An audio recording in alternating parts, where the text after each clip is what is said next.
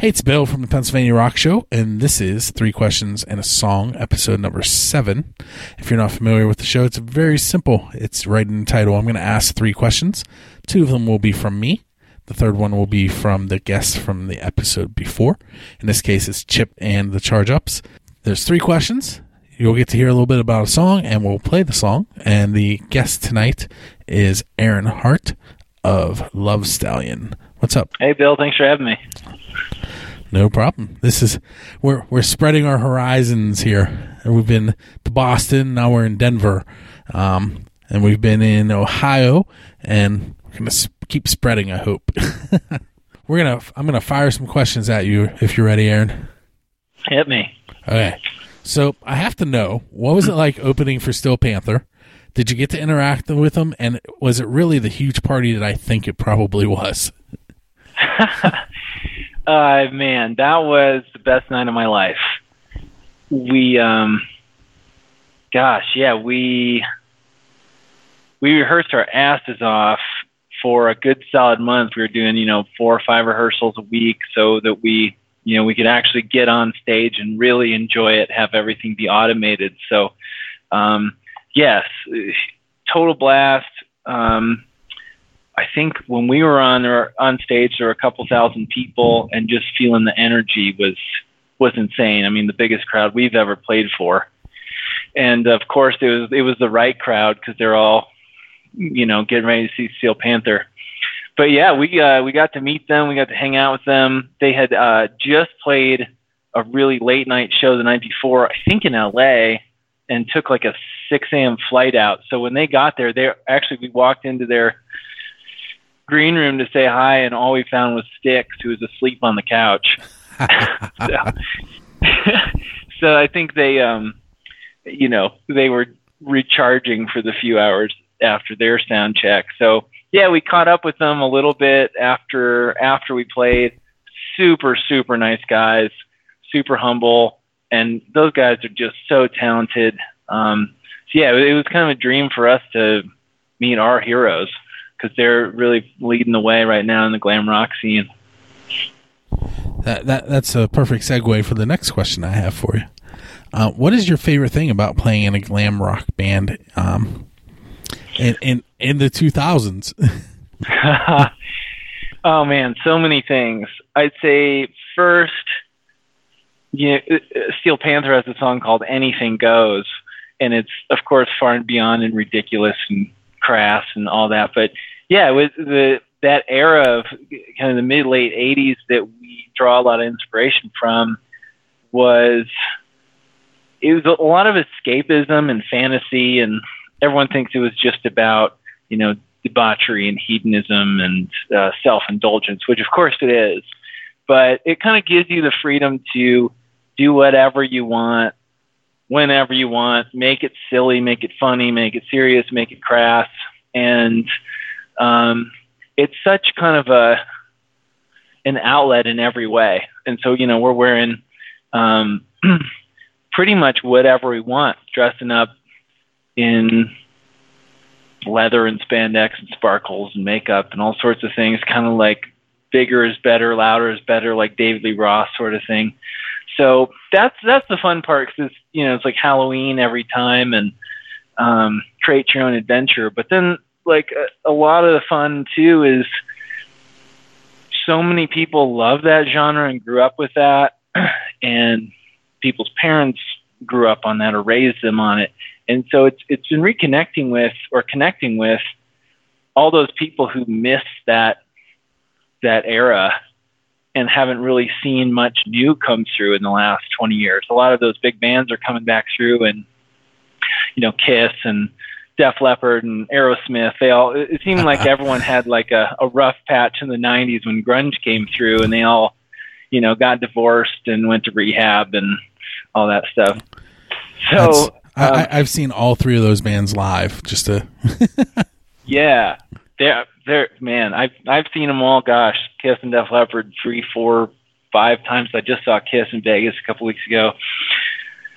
But yeah, I think people love the music and miss the music, and it's awesome to be able to not just do what we've always wanted to do, play the rock star, but so many people are so encouraging and so excited to see and participate in the project, because it's nothing without the listeners and the people who come out to the shows, and they're pretty rowdy parties when we play.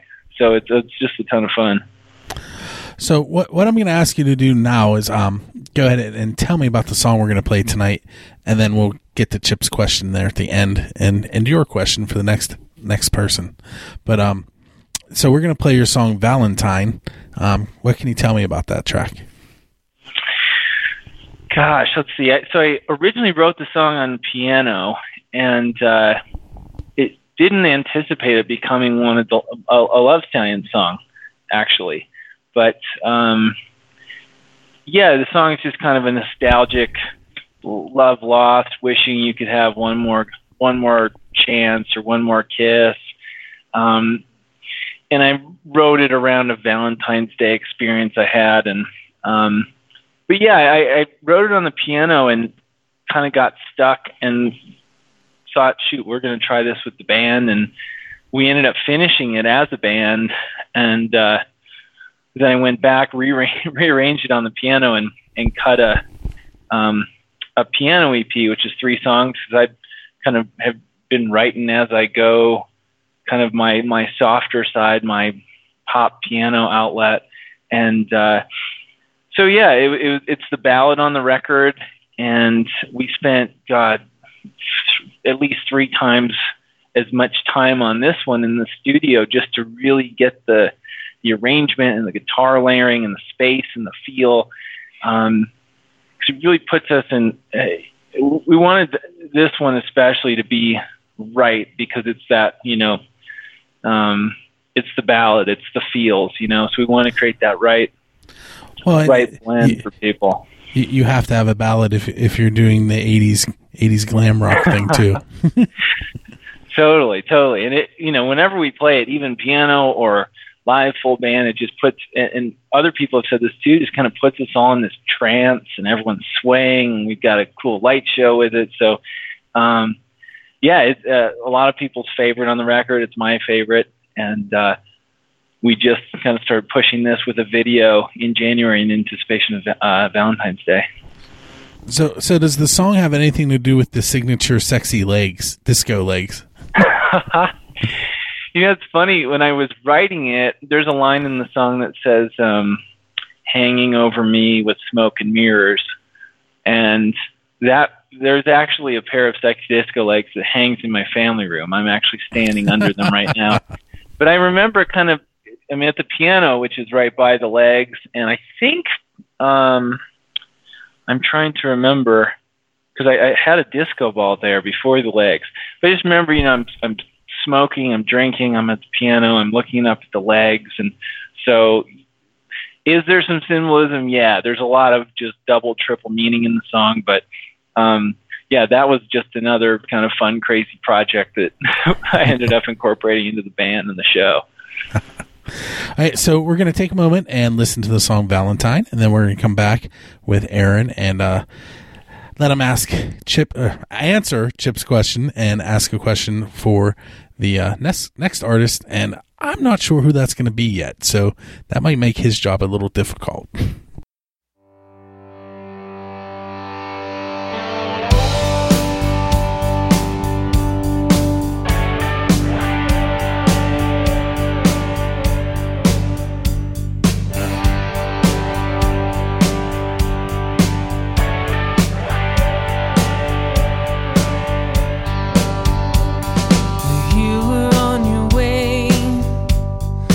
To the big time.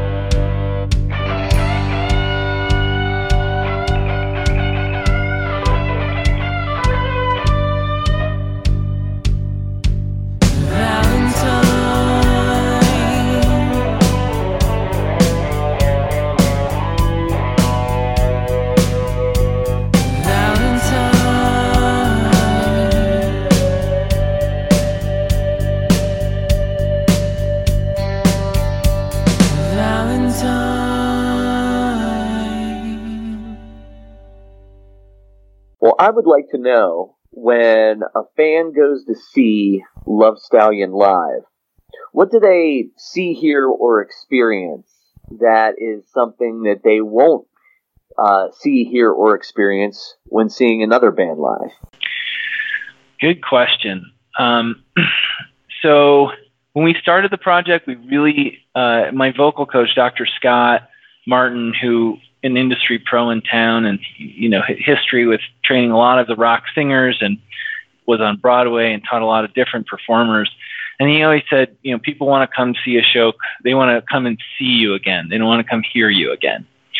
So right along with the question, we wanted it to be a full integrated experience, almost like a musical, that has props and choreography and lights and fog and really kind of an immersive escapism experience. So when people come, I think we get a lot of, there's certainly a lot of energy that you get at the show. And like I said before, it's kind of like this big fantasy world, make believe, a lot of excitement, a lot of,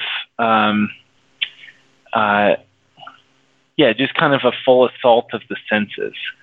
So, and that's with the sexy disco legs and other stuff. So that's, when people come and see us, it truly is a lot, we get a lot of this WTFs going on here, reactions, because a lot of people haven't seen, let's say people haven't seen Kiss, who are one of my biggest inspirations, seen Kiss, who really helped create this whole almost Broadway musical vibe to rock and roll. So, we think we're unique in that sense. It's not just jeans and tea. It's really the full experience.